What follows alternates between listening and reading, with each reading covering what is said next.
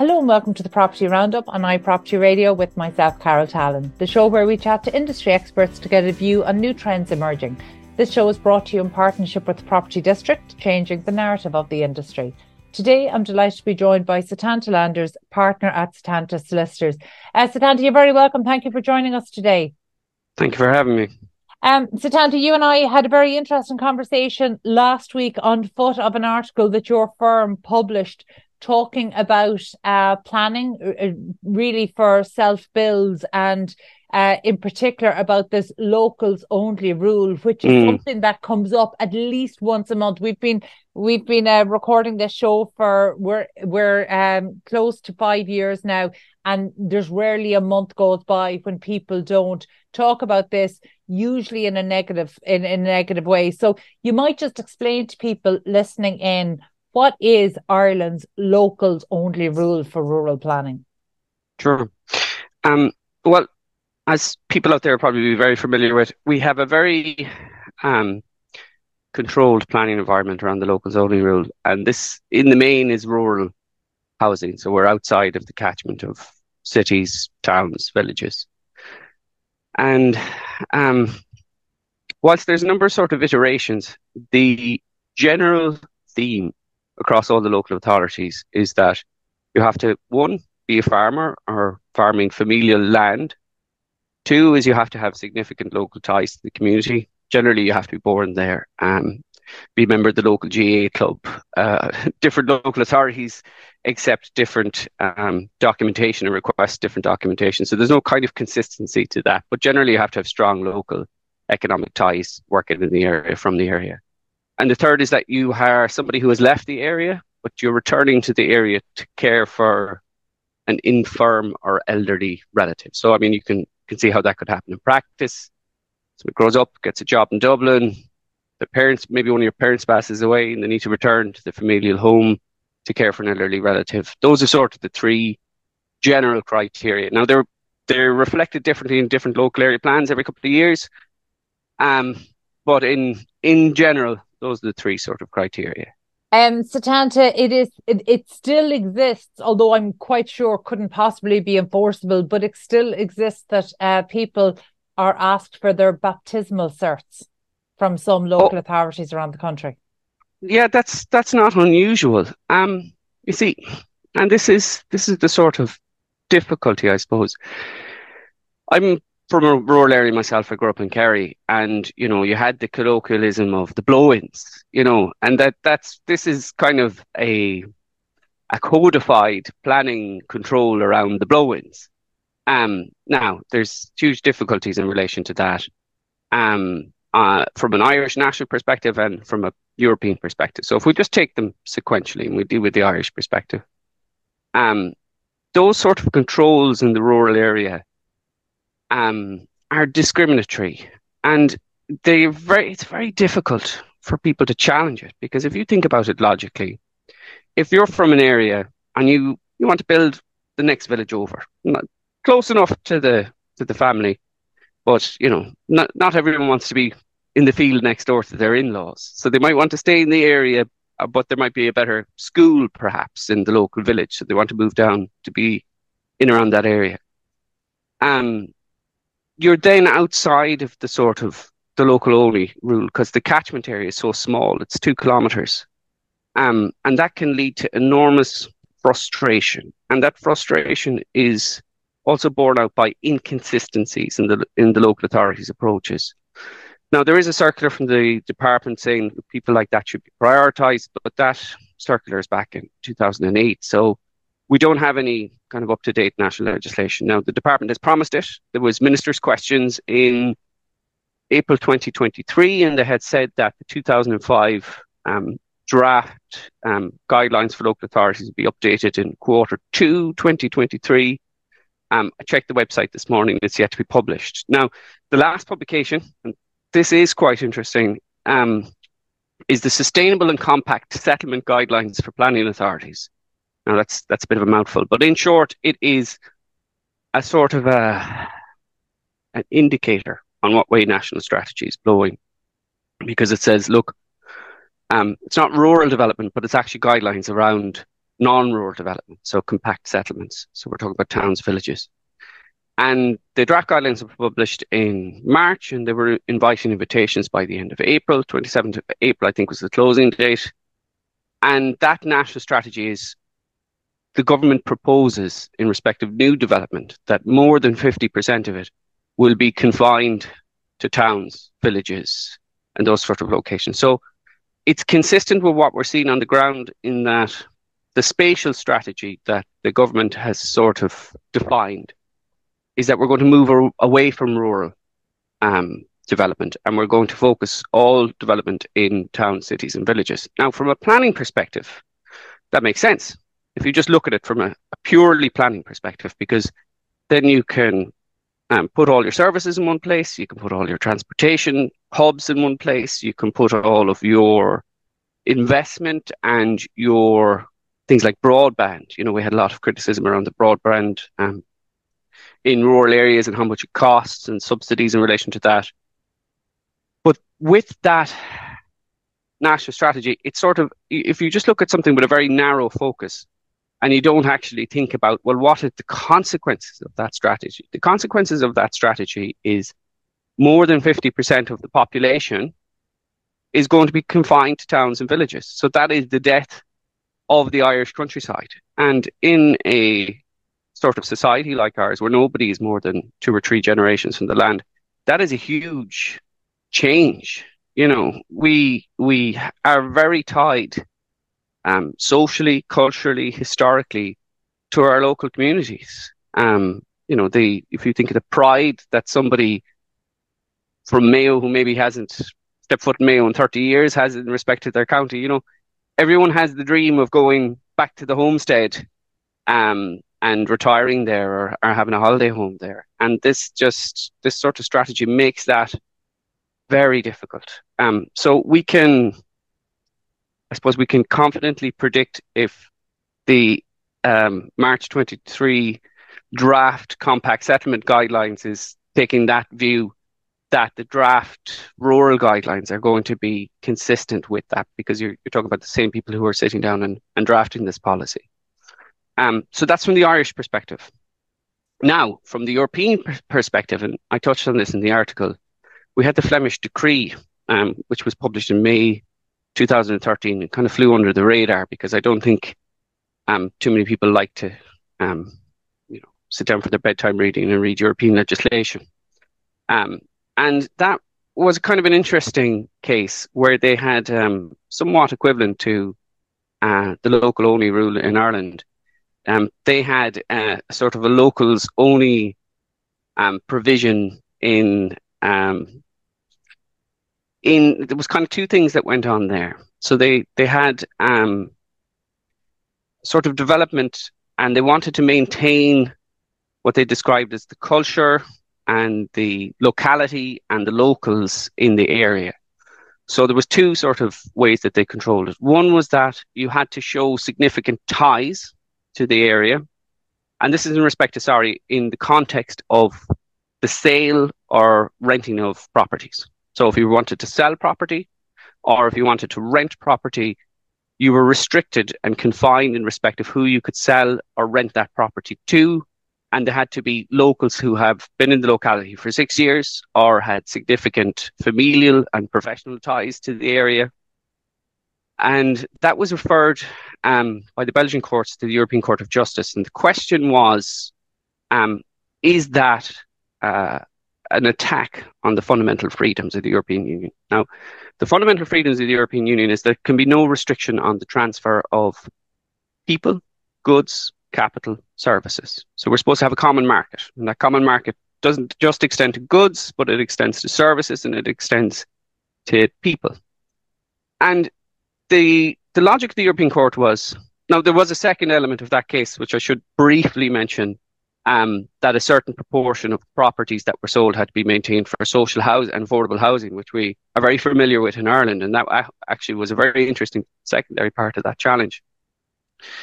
Now, the fundamental freedoms are not immutable. They can be flexible. So if there is a particular policy that you want to implement for particular social reasons, national reasons, you can do so, but it must be proportionate and go no further than what the aim of that particular social justification is. And the European Court said, well, what is the reason for this restriction? And they said, well, we want to maintain, with rising house prices, we want to ensure that people are not priced out of their own local area. Objectively, that sounds perfectly fine. But the logic of the European Court is, well, this has nothing to do with pricing. You're not looking at the character of the local people and their means. So if this restriction was, okay, people from the area who earn below a certain threshold are protected by this, that's fine. But in circumstances where you didn't distinguish between people from the area who had means and people from the area who didn't have means, and you just put a blanket ban on anyone not from the area buying property or renting here, that's discriminatory. In other words, somebody who's not from that area can't come in. It's not to do with price, just can't come in and get any of those properties because those properties are restricted. And that logic can be applied to the local only rule in Ireland. Now, that decision was 10 years ago now at this stage. Why hasn't it been challenged? And if you think about it logically, if you want to build a house in the countryside, and one of the reasons that you want to build a house in the countryside is probably because you don't want to pay the extortionate price of building a house in Dublin or Cork, and you have ties from the area. So it is a small percentage of local purchasers that are affected, that don't have already familial ties to the area, and the cost of taking that judicial review in the first instance, you'd have to go through the local authority, Bord Pleanála, judicial review to the High Court. You would then make an application, but it'll be up to the judge whether or not they actually referred that question to Europe. So you'd have to make an application and you'd have to get a sympathetic judge. Then you'd have to go to Europe and wait for that. So, I mean, you would be delayed 4 or 5 years, and it could cost you, if you were unsuccessful, more than the cost of the house. So it's one of these sort of intellectual exercises until it gets before a court. Do I believe it's going to get before a court in the short term? I would find it very difficult to see how it could. That seems incredibly unfair, Satanda, because what you're saying there is that actually this is something that deserves to be challenged, but is not likely to be challenged because the people impacted are, by extension, from what you were saying there, possibly on the lower economic scale, but also that you're talking about individuals, one-off. So therefore, people who are pinned to their collar just to be able to resource the planning application and, if successful, the house. Certainly not a legal challenge to that. And that seems like a really bad reason for poor policy to exist, because there's nobody well enough resourced to challenge it. Well, I'm not casting any sort of moral aspersions on it or any sort of policy. I'm not taking a policy position on it one way or the other. What I'm saying is that in practical terms, the economic cost of seeking to challenge this is prohibitive. And that is just the reality that we live in, whether we like it or not, and whether it's fair or not, or whether it's correct or not. I'm delighted that you're going to be impartial for this, because it means then I don't have to be, so I can say that this policy seems incredibly unfair. But, you know, in saying that, though, I genuinely do understand the reasoning behind it. You know, I really do. We are at the sharp edge of a climate crisis. We know that this is not the most sustainable way to build. And I suppose I've been following say the market. You're from Kerry originally. I've lived for a time in North Kerry, following the plight of people down in Dingle to build, and they can't, because people with ties to the area like to come back for their holidays, and actually it's made the area entirely unaffordable for the people who want to live and work in the local establishments and raise their family down there, which is having an impact on school places and other play schools and other I suppose, community amenities. So I genuinely do understand that. However, I also have the experience of living in rural Connemara, where the people are so adamant that they don't want this kind of state protection. They don't want to be protected from blow-ins coming in, to the point where they're actually coming together and making videos urging people from all across the country, from people from outside of Ireland, to come and live in their area so that they can keep their schools open, so that they can keep their villages alive. And in fact, it's something that comes up time and time again, particularly in areas of rural Ireland that never had a boom time. I was living in North Kerry during the Celtic Tiger, so I only heard about that secondhand. The Celtic Tiger didn't come to North Kerry. It simply didn't, except with the possible exception of visiting during the Listowel Race Week. That was it. Other than that, the Celtic Tiger did not visit North Kerry. And there were so many pockets of rural Ireland that didn't experience the boom, but yet had all the pain that came after it, and they still haven't even recovered to any sort of equilibrium, and yet government policies are protecting them from development in their area, whereas actually development in their area is what would ensure its survival. Okay.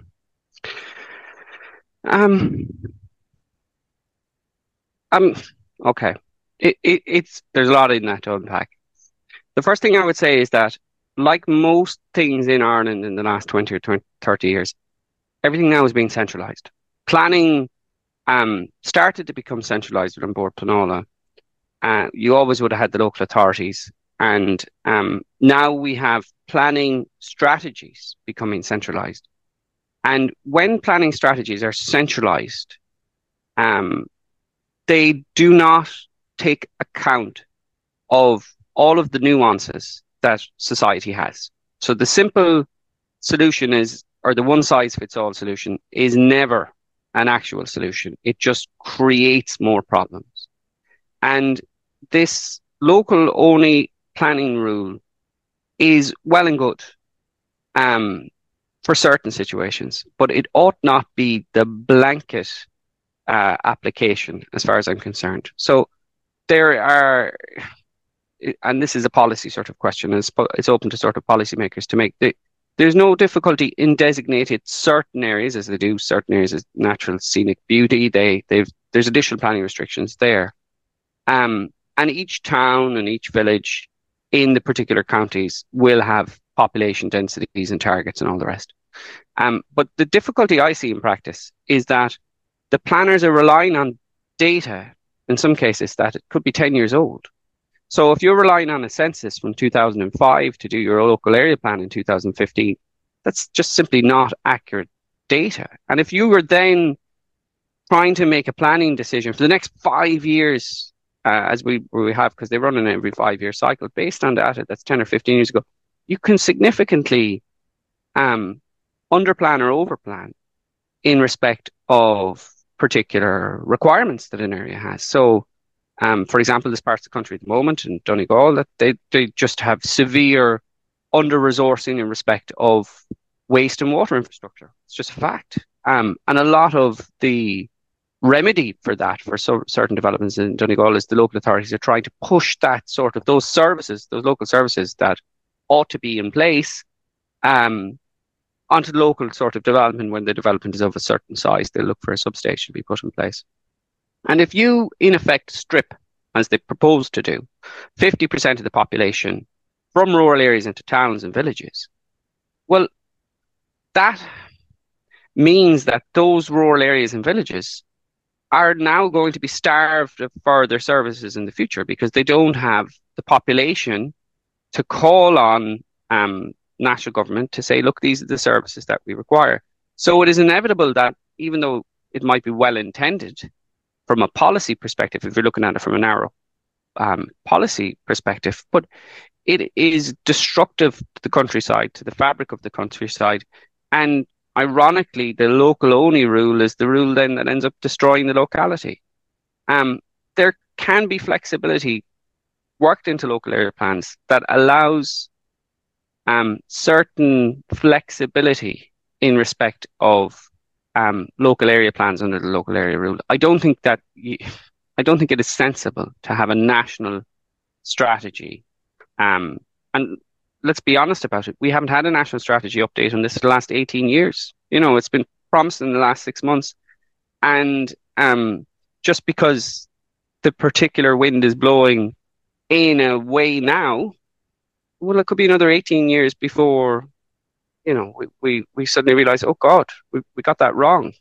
And where's the dialogue then to go back and change that? So I'm so delighted that you brought up the example of Donegal, though, because I think Donegal, the people of Donegal have a strong history of coming out fighting when they need to. And I don't think it's a coincidence that we're seeing the push for a farmers' party, a farmers' political party coming out of Donegal right now.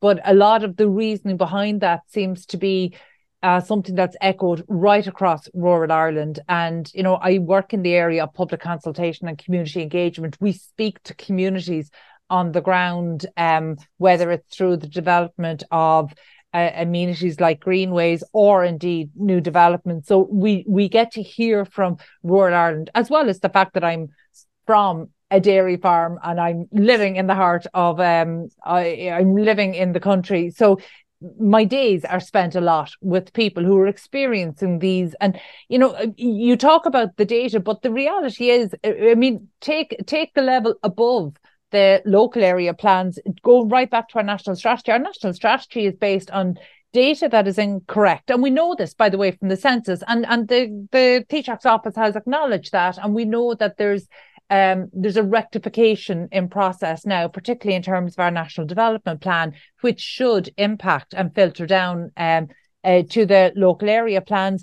But the other side of that, it's not even about the data changes in terms of numbers and population. Actually, since COVID, there's been a huge shift. And you talked about people, perhaps wanting to live in rural Ireland for financial reasons, but actually, for the first time in a generation, we have a choice.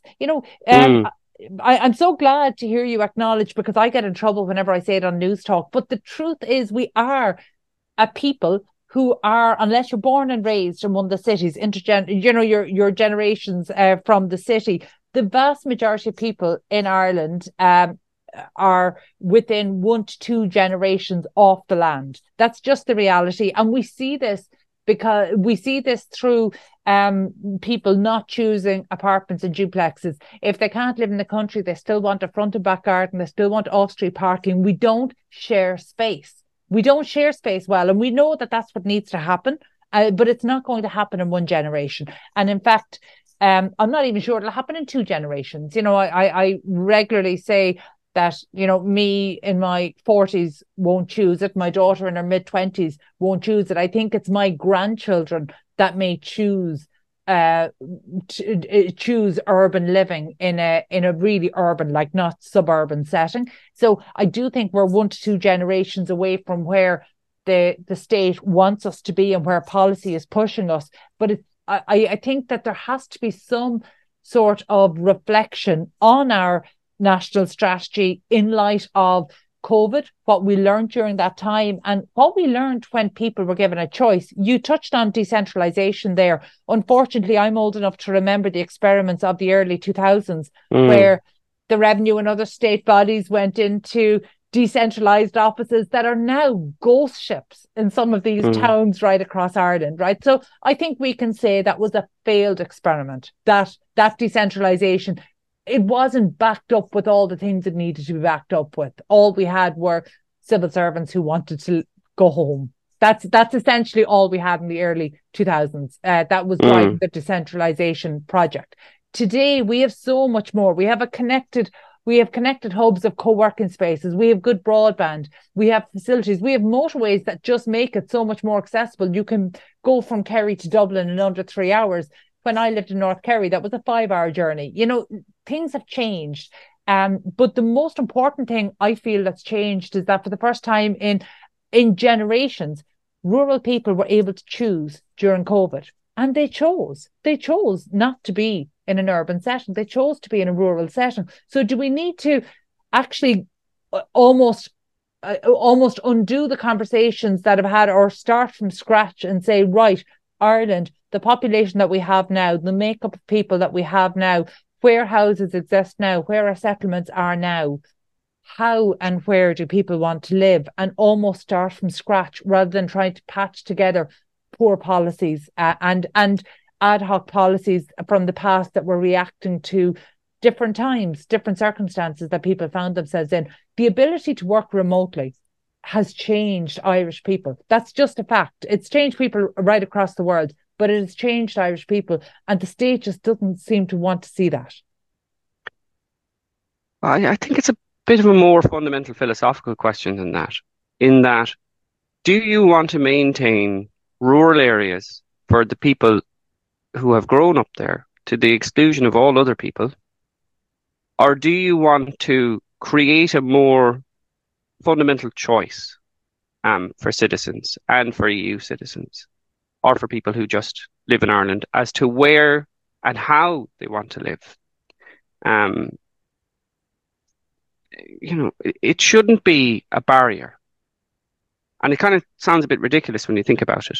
If you grew up in Dublin... It shouldn't be a barrier anyway, though. To me, it's not even a choice that we respect the rights of people who were born and raised in the rural area, to live in a rural area. I genuinely believe, irrespective of where your people come from, you should be able to choose where you live.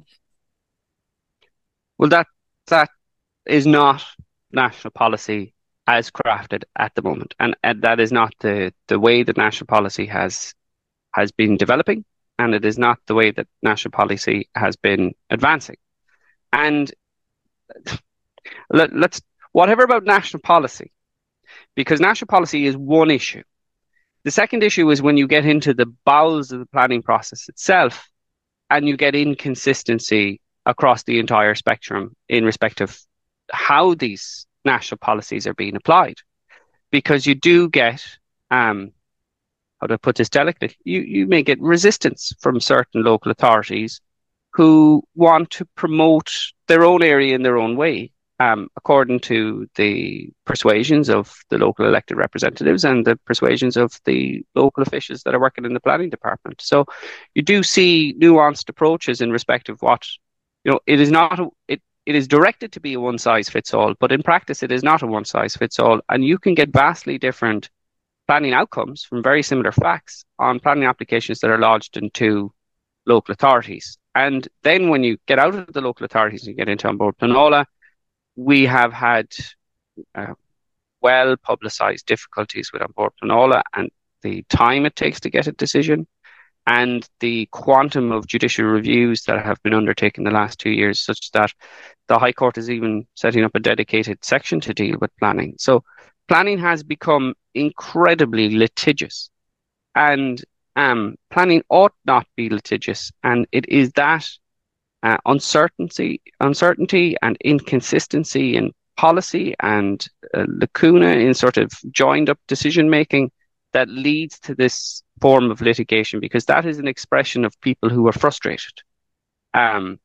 That's all litigation is, because if you have... Tanta, who in Ireland is not frustrated by the planning process? Like genuinely, and I suppose I'm very conscious that I don't want to get sucked into any sort of a conversation around An Bord Pleanála, because that's too big an issue. That's almost too broken to try to understand what's happening. But one thing we do know is that, today we're talking very much about self builders and one-off homes in rural areas.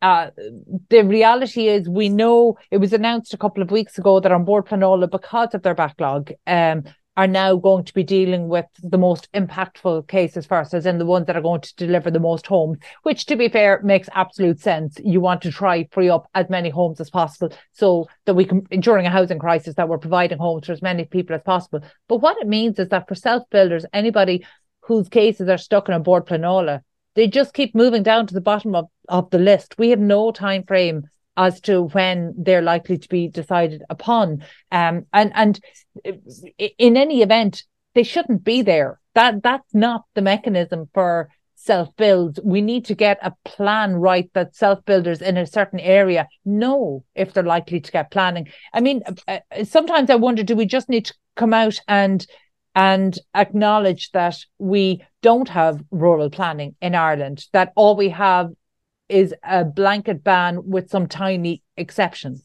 and that people are putting all their time and energy into those tiny exceptions, and then maybe we challenge that? Okay, well, I'll try and be constructive about it. But before we get to the constructive, let's deal with the actual sort of reality of planning at the moment. Tell us about some of the cases you're dealing with at the moment, if you can. I can, but I'll have to be very careful around that. I won't name names or local authorities, but I will tell you certain facts. But we have a planning regime that is quite restrictive.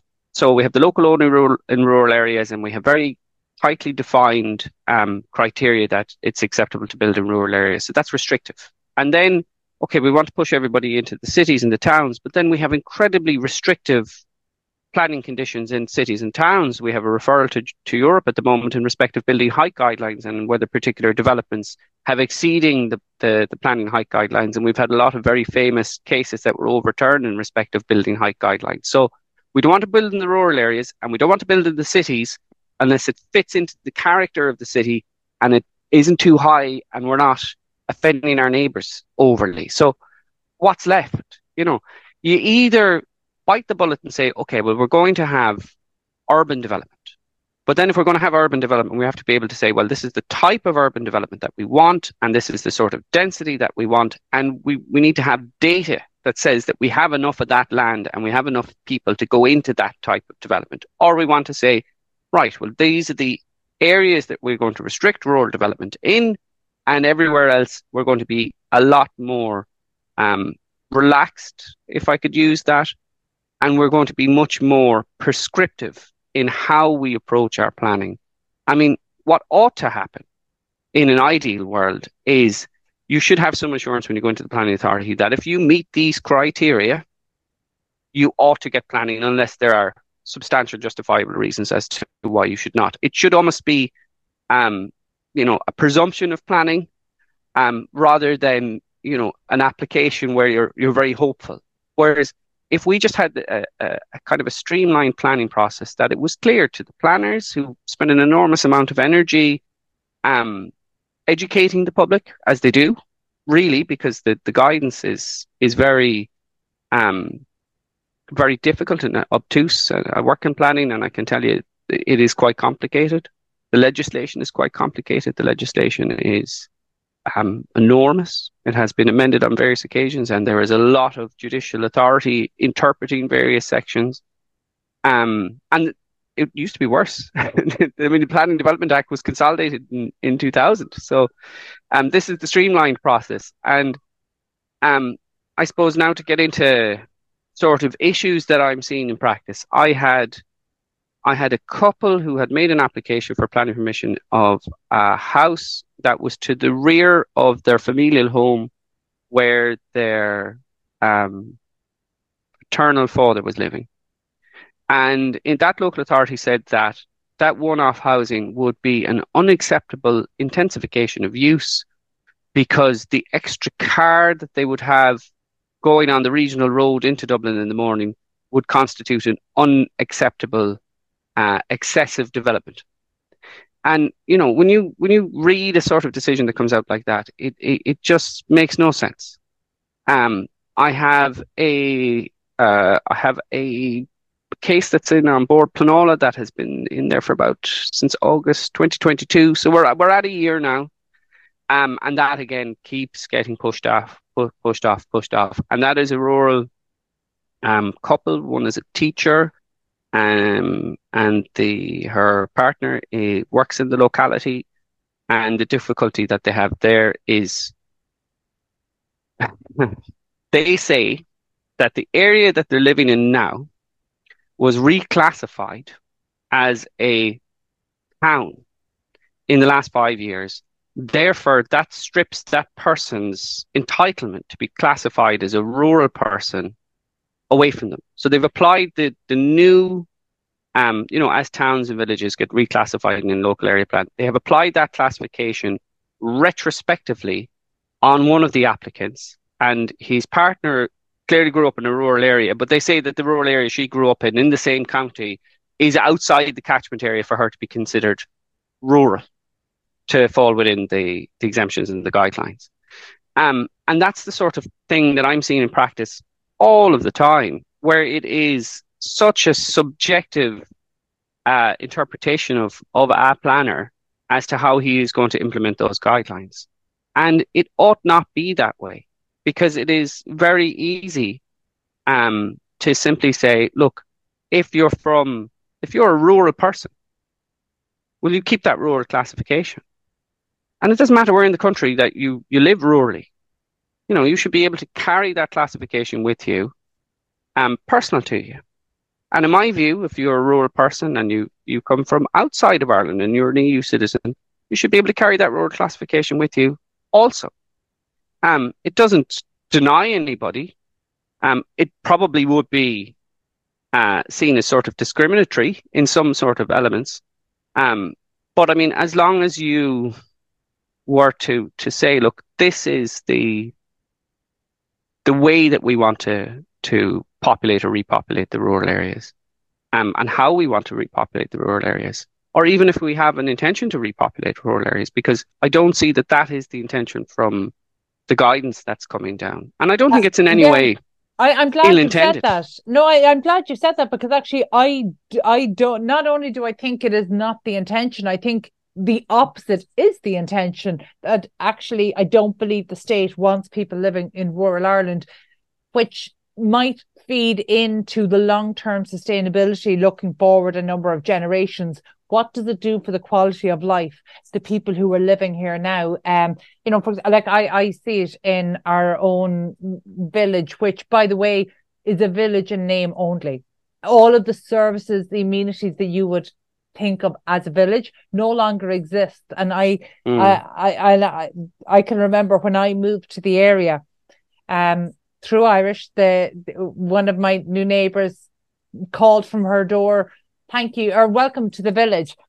And I was delighted, but I was also very confused, because I thought, where is the village? I'm living in the country. There's no village. And actually, the people from here still call it a village, even though nothing exists that to somebody driving through the area, they would see this as a village, because where once there was a school and a church and a guard and even a local representative and shops, none of that exists or remains open today.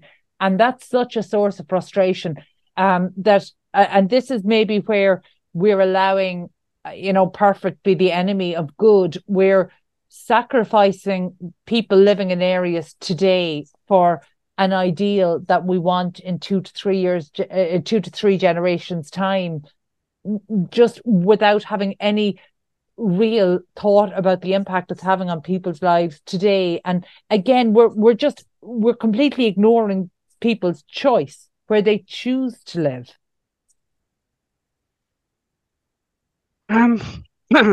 We're going a little bit further than ignoring their choice. We're denying them that choice. We are denying them that choice by a series of measures that are designed to stop a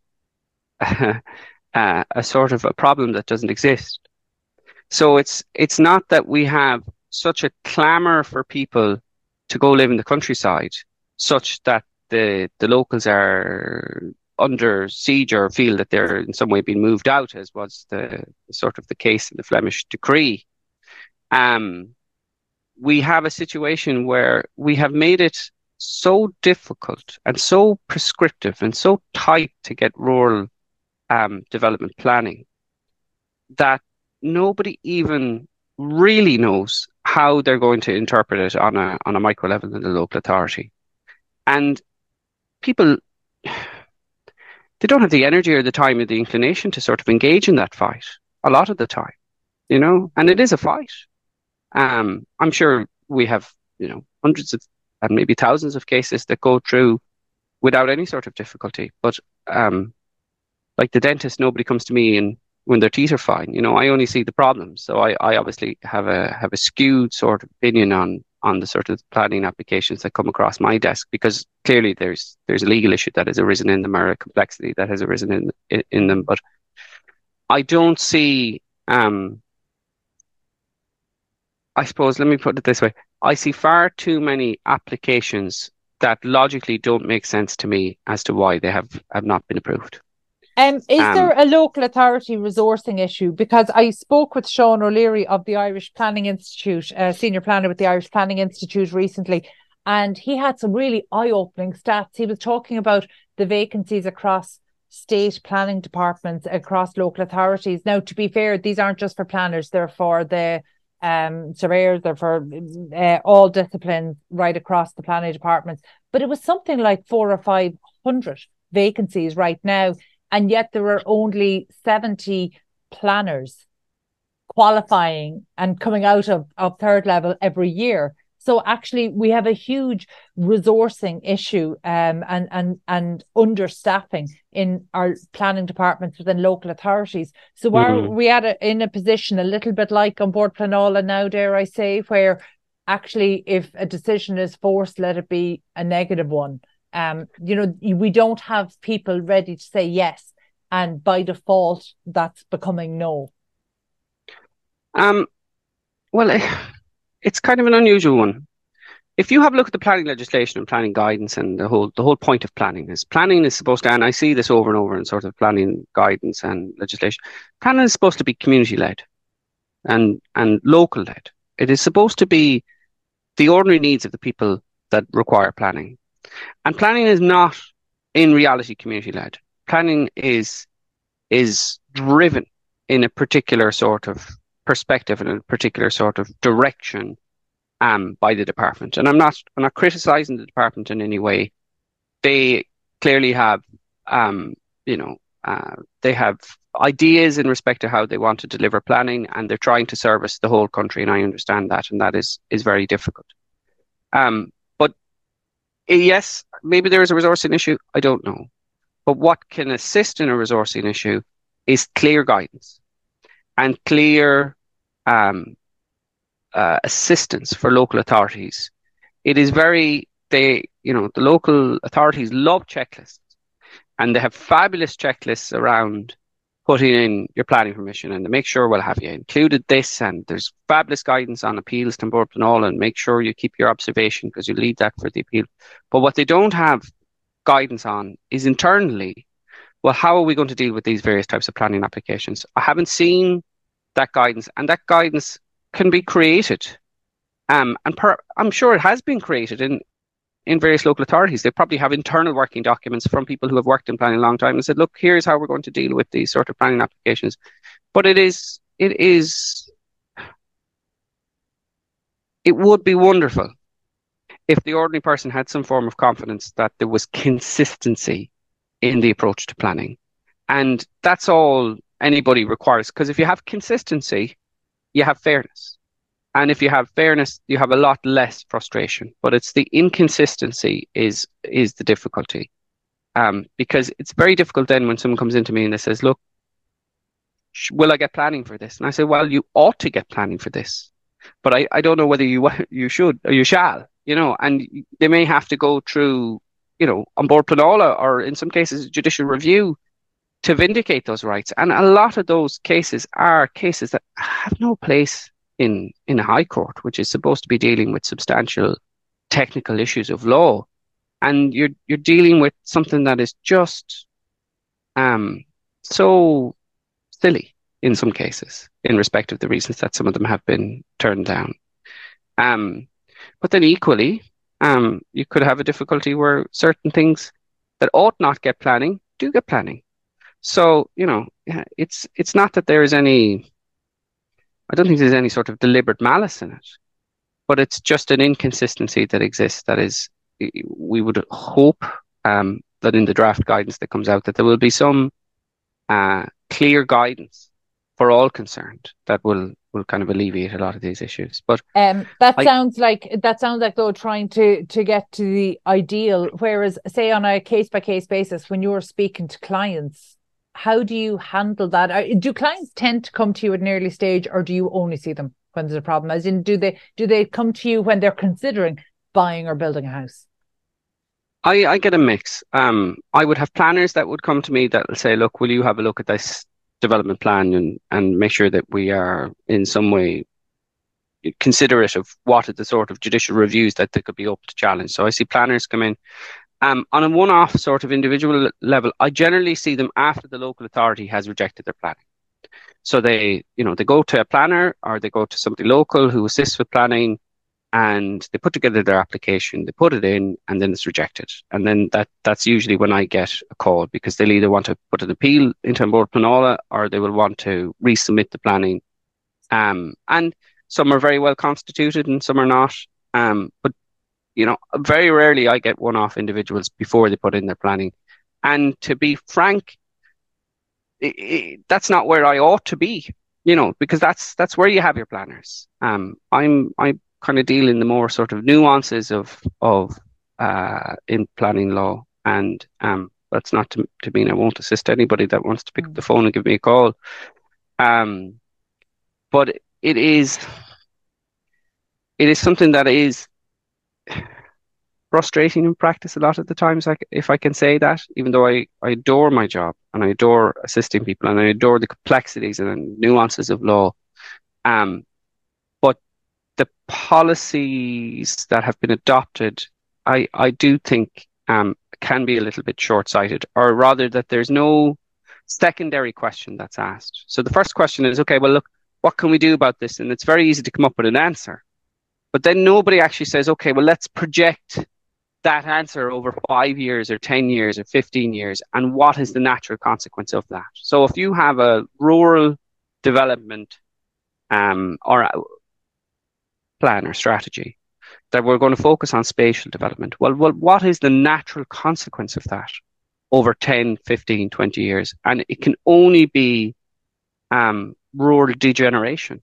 And, it is not, it's not a rural strategy that is allied to something that says, okay, well, if we're going to take a community and focus on rural development in hubs, well, then we can invest in those hubs.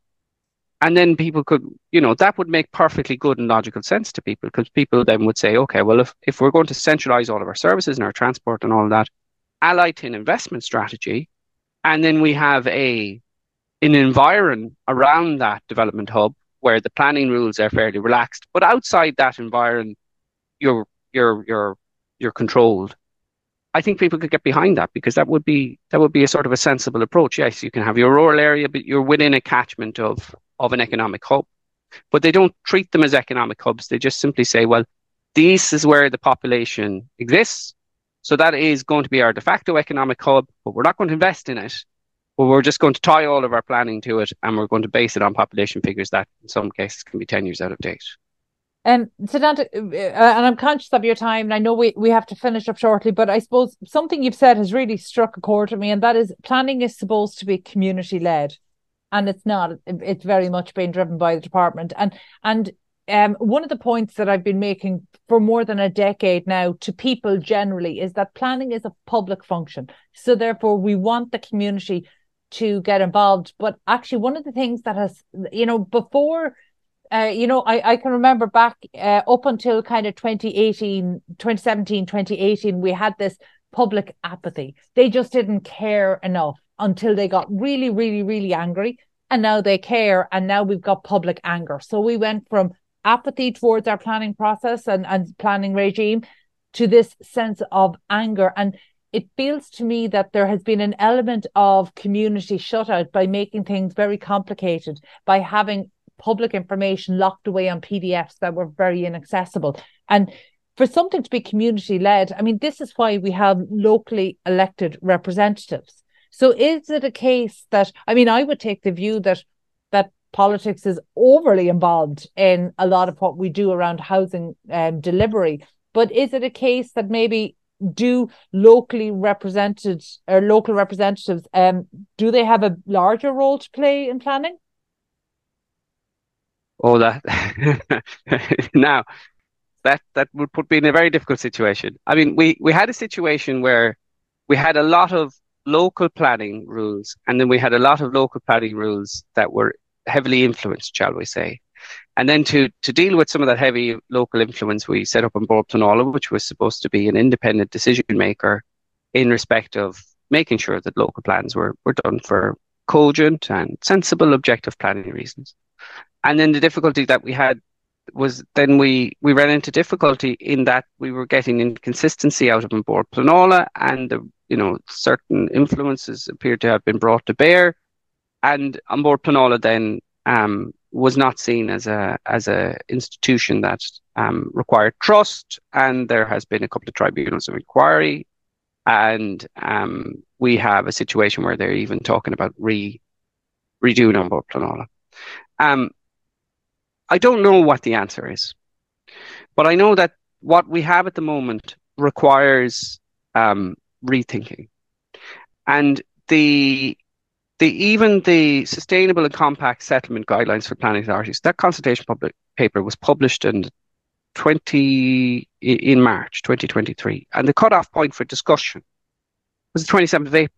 So the entire dialogue that dealt with our population strategy for the next however long was 1 month. So that was the entirety of the dialogue and the discussion and the consultation, if we could call it, with the local authorities. And nobody, that's published on the department's website, and then there's that's it, and we'll have the draft development guidelines being published. And it's very difficult, absent a sort of a dialogue, to get it right. Because you have to be able to listen to all sorts of viewpoints. And if you don't get those viewpoints, well, then the default is you only get one viewpoint. And that one viewpoint then dominates everybody else until, we figure out some sort of mechanism for that to change. But at the moment, we only have kind of one voice in the room, and it's speaking over everybody. I suppose I'm conscious that the nature of the conversation we're having today, we weren't ever going to reach any point of not even resolution, but really any point of clarity. So just, I suppose, to wrap up, let's focus on some of the cases that you're dealing with at the moment, and for people listening in here who might be considering a self-build or just at the early stages of embarking, or maybe they have already been refused planning and are wondering about the next stage. The litany of problems that we've discussed here today, do you see any hope of a resolution in the next year or two around those? In the next year or two? No way. It is it requires a sort of an honest, which we're not good at in Ireland, a sort of an honest acknowledgement that it's a little bit broken. And until you sort of accept that and come to terms with that, well, then you can't define a solution, because you need to sit down and define the problem.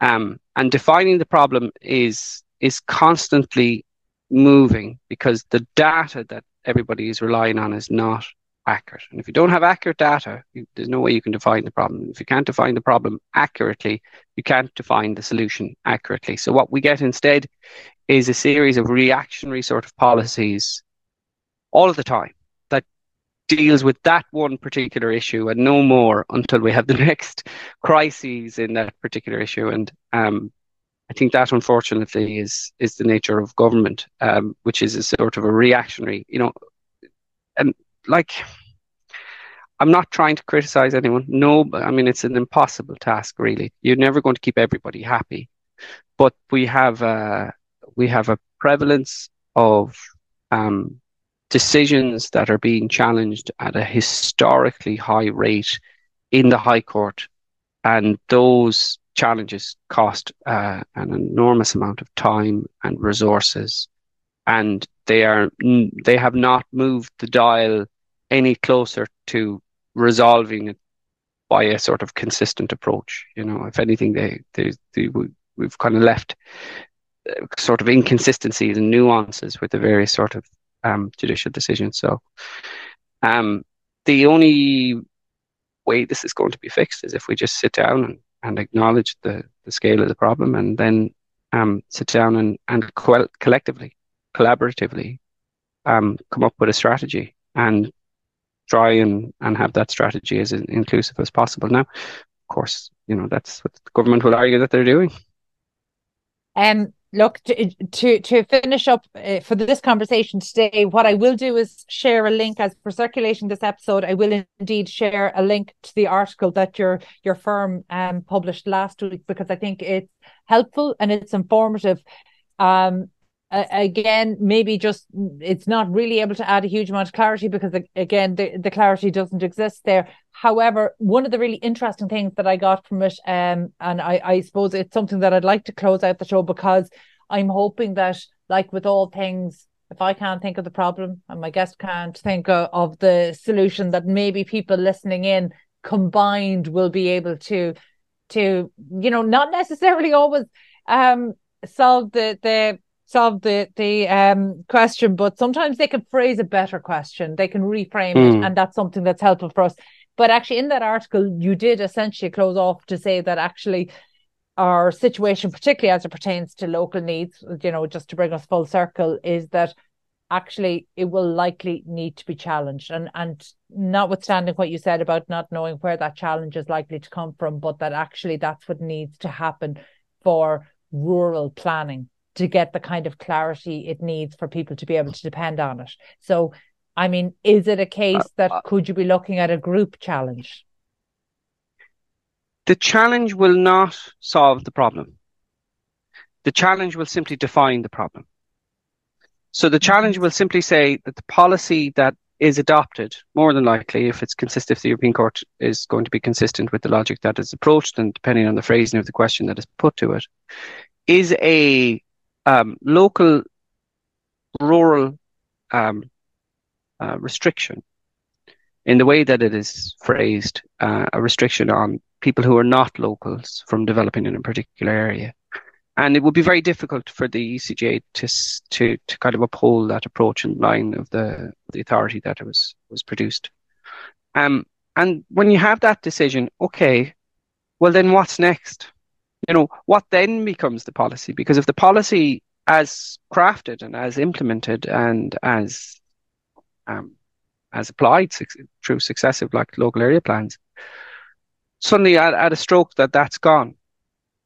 And then the question is, well, what do we put in to replace it? And how do we put that together? And that is what I'm talking about when I said, unfortunately, we get a lot of reactive sort of things. And the Band-Aid could be worse because we don't have the time then to engage in that sort of dialogue. So I don't think a challenge is going to cure the problem, or could actually, in fact, make it worse.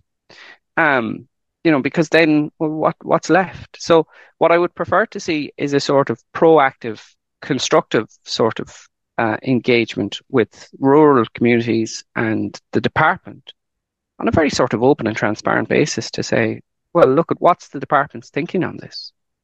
And, that sort of, that doesn't apply for policing. Members of the public ought not go into the Department of Justice and tell them how to organise the police. But it ought, in my view, apply in respect of planning, because planning is at its heart supposed to be community-led and community-driven, and that's why every time we have a local area plan published, we invite submissions from the public. That's why anybody in Ireland can challenge any planning application. It is supposed to be an area of law that is open and accessible to all, because that's the fabric that drives the organisation of our communities. That's how and where we all want to live. Setanta, we might just leave it there, because actually I think that's a really strong, compelling next point of action maybe that needs to happen, and that is that proactive and constructive engagement with the rural communities, because that's what the rural communities want too. So that seems like a good place to start. So thank you so much for being so generous with your time and expertise today. That was Setanta Landers, partner at Setanta Solicitors. And that's all we've time for today. My thanks to producer Katie Tallon and to the production team at Hear Me Roar Media. And also our thanks to show sponsor Property District, changing the narrative of the industry. If you enjoyed this episode, please be sure to subscribe to the podcast and check out all of the other real estate and construction shows on iProperty Radio. And thank you indeed for tuning in. We'll catch you on the next episode of the Property Roundup on iProperty Radio.